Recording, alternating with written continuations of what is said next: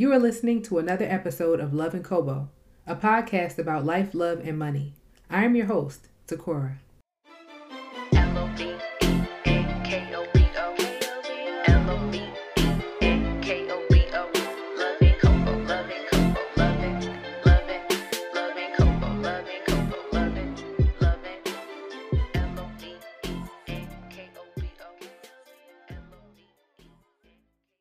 All right, guys, so we are at episode number 8, and we are still in the month of February. And I'm going to give a shout out to my cousin for this episode. How it came about was that we were discussing my last episode, and we were talking about making a list about the characteristics that you want in a man. And we were talking about how our list changed over the years. So it got me to thinking about the list that I made before I found my husband. Like a true accountant, I save every document. Last night, I started looking for the list that I made, and I found it. There are two things that I find interesting about the list. The first thing is that I wrote it in February of 2014. I guess every February, I tend to think about love. Another thing that's interesting is that 2014 was the same year that I ended up reconnecting with the man who is now my husband. So I find that very interesting. To give you some context, in February of 2014, I had just ended a relationship that I thought was a complete waste of my time. And I was disappointed because before that relationship started, I thought that I had really put thought into the person that I was dating. And I thought that it was, at the start of the relationship, I thought that it was one that would be very promising. So now that I was at the point of having just ended it, I felt like I just wanted to reassess, because I asked myself, how did I get in this predicament again? And by again, I don't mean the same situation, but just why was I in a predicament again when a relationship did not last? At the same time, also, I had been seeing a lot of videos and posts about writing things down and making them happen, about writing your intention for your life, and about even writing what you would want in a significant other. So I said, I don't have anything to lose. Let me actually just sit down and assess what it is that I want in a person and go from there.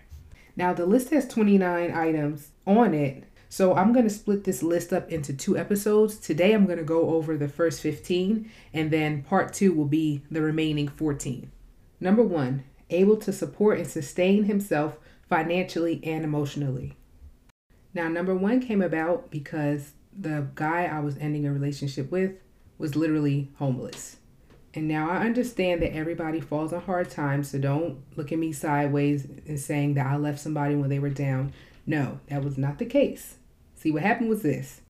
When I met him, he was telling me how he had a job, he was living his dream because he was a creative, so he was saying that he was living his best life pretty much.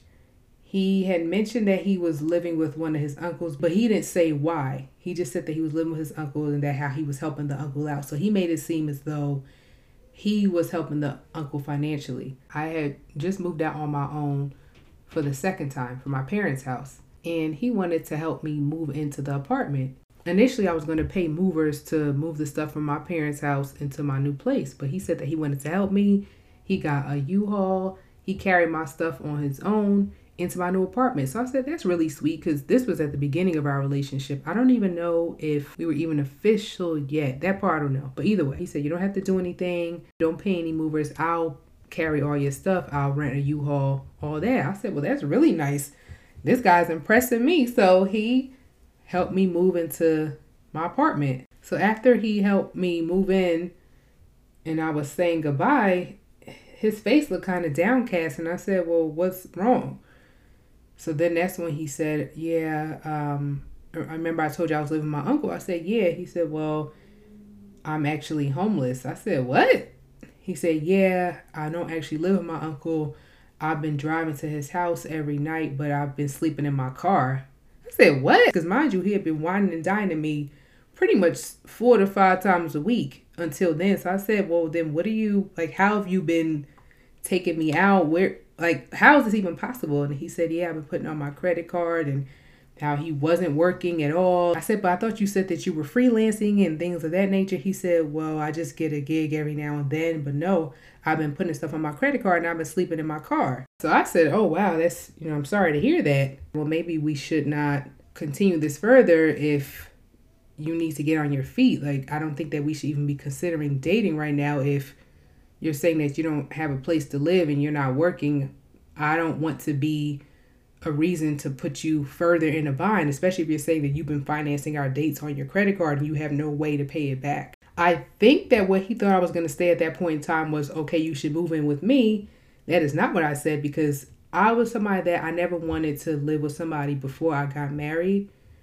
Just because with the childhood that I had, I never wanted to just go straight from my parents' house into being married. I knew I needed some years to just kind of get my head together. And then number two, I definitely was not going to have somebody live with me rent free, even if I was okay with living with somebody. So he said no, that he wanted to continue dating, and then he went and left. So as you can imagine, things got weird after that, because I was not going to be okay with him paying for dinners knowing that he didn't have any money, and I wasn't about to be the one paying for dinners either. I just thought that, as I told him that day that I moved into the apartment, that we shouldn't date at all, because to me it's more important for you to get your life and your stuff together. I would not be worrying about dating somebody if I didn't have a roof over my head and had no income. So things kind of dwindled out on their own after that. He kept trying to stay in touch with me, and I think he thought that I would eventually fold and let him move into my house, to my apartment, but I didn't. And luckily enough, we had a mutual friend. I later found out that before he met me, he had come out of a relationship where he had lived with a woman, and that woman had sustained him financially until she got tired of it and decided to end things with him. So he had moved in with an uncle of his. And so he was now, before he met me, looking for somebody else that he thought was well enough to do so that he can move in with again. I didn't know that. Luckily, even without knowing that, I wasn't going to let him live with me. But so that was the number one factor in me creating number one on the list, which was able to support and sustain himself financially and emotionally. The emotional part was important for me also because I had a boyfriend that literally would cry on the phone with me about 6 out of 7 times a week. And to me, there's nothing wrong with a man crying. So it's not about the display of emotion. It was the fact that in that particular relationship, I was an emotional crutch for him. And most of the relationship was, and in that relationship, there was a lot of emotional manipulation. So if I disagreed with something or didn't want to do something, then he would get to crying. And I just did not want to be in that type of situation again. Number 2 is practices personal and oral hygiene. Now, this is self-explanatory why it will be important, but that was important to me, that the guy take care of himself. You bathe daily, you brush your teeth, you do things like that. I just wanted somebody to take care of themselves, especially if we're grown adults. So your hygiene should be important to you. Number 3 is gainfully employed and earns a consistent paycheck. It kind of ties into number 1 about them just being able to sustain themselves.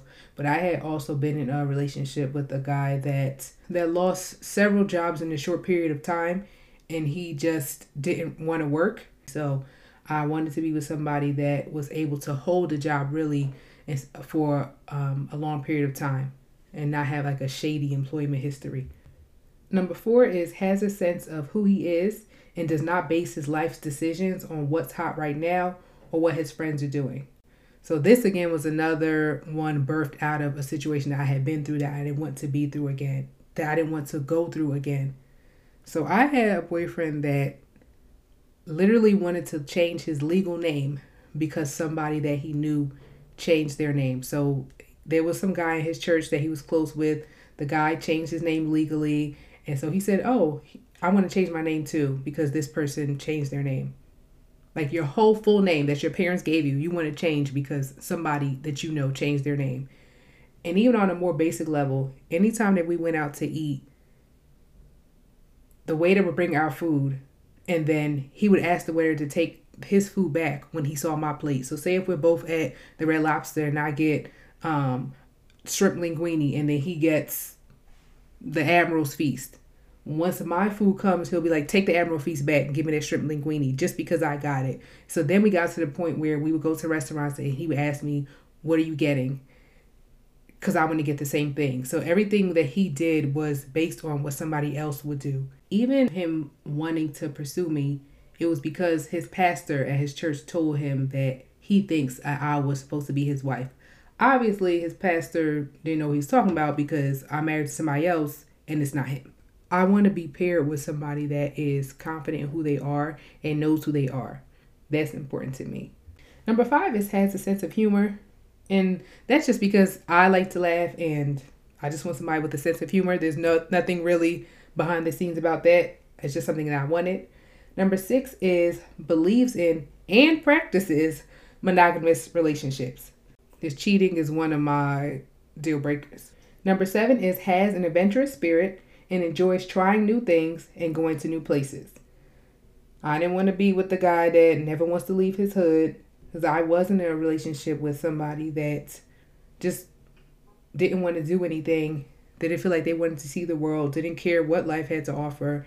And I didn't want to be in that situation. I knew that as a married woman, I wanted to do new things and have new experiences in life. So it was important to me that whoever I was with wanted the same thing. Number 8 is exhibit strength during adversity.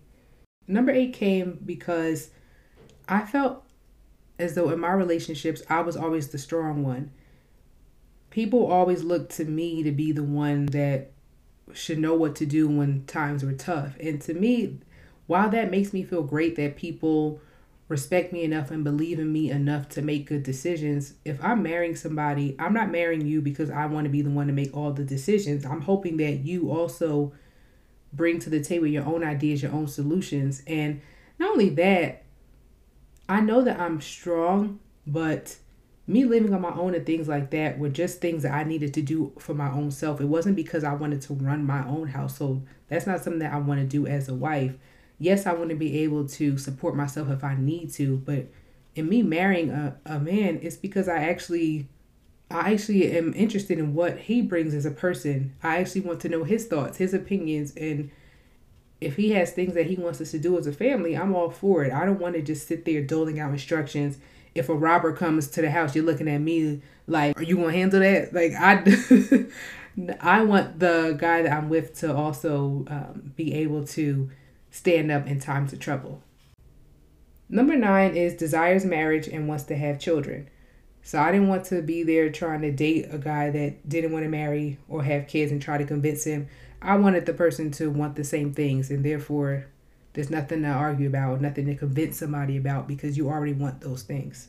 Number 10 is encourages me when I'm down and is a cheerleader for my pursuits. So this was important for me because I had been in situations with people that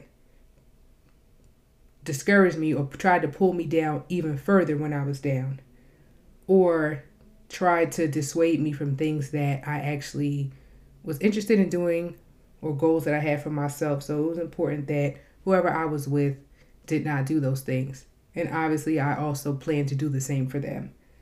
Number 11 is a good communicator who understands the importance of talking things out. Again, similar to number 8, where I talked about exhibiting strength during adversity because life is going to bring you adversity. Life will also bring you arguments and disagreements as a couple. So it was important to me that whoever I was with could talk it out and wasn't somebody that just shut down or ignored problems or tried to run from them. It was important to me that whoever I was with could talk it out so that we can resolve whatever issues that we have and move on from them. Number 12 is has a kind heart. Now, I can be tough if I have to, especially working in a financial profession, in a male-dominated profession. I can have a tough exterior if I need to have one, but on the inside, I'm a kind person, I'm a generous person, and the people that I love, I will do anything for you. So if I was going to be vulnerable enough to be a wife, it was important that whoever I agreed to marry had a heart like mine in terms of their kindness, in terms of caring for other people, and especially caring for me. Number 13 is someone who will grow with me and create new memories together. So I dated somebody who was older than me and pretty much just wanted to be a dad. Like, all he cared about at that point in time was becoming a father. He felt that he had lived all that he wanted to live. He just wanted to be a dad. And for me, I don't feel like I'm at the end of my life. So I wanted to make new memories, and there's a lot more that I wanted to do in life other than just becoming a mom. So it was important to me that the person that I married still felt like they had growing to do and that there was still life left to live. And they wanted to make new memories with me, and they weren't just content with what they had already done in their life. And then now marrying me was just the closeout, and they just have their kids and that's it. Number 14 is gets along with my immediate family, especially my little sister. So this one was important to me because I'm very close with my immediate family. I do have a large extended family, but my immediate family is the core, and my little sister is my heart. And it was important to me that whoever I'm with is able to gel with those people. Number 15, and the last for this episode, is takes initiative and enjoys planning dates and things for us to do. I didn't want to feel as though if I didn't plan things that nothing was going to happen in our relationship, and that everything relied on me making plans and suggesting things for us to do. It's important for me to feel as though the person that I'm with cares just as much in that regard. So those are the first 15 items on the list. I'm going to go over the remaining 14 on next week's episode. As always, if you have any questions, comments, or podcast episode ideas, send an email to loveandkobo@gmail.com or DM me at loveandkobo on Instagram, and subscribe to this podcast so that you get updates when each episode uploads every week. All right, guys, later.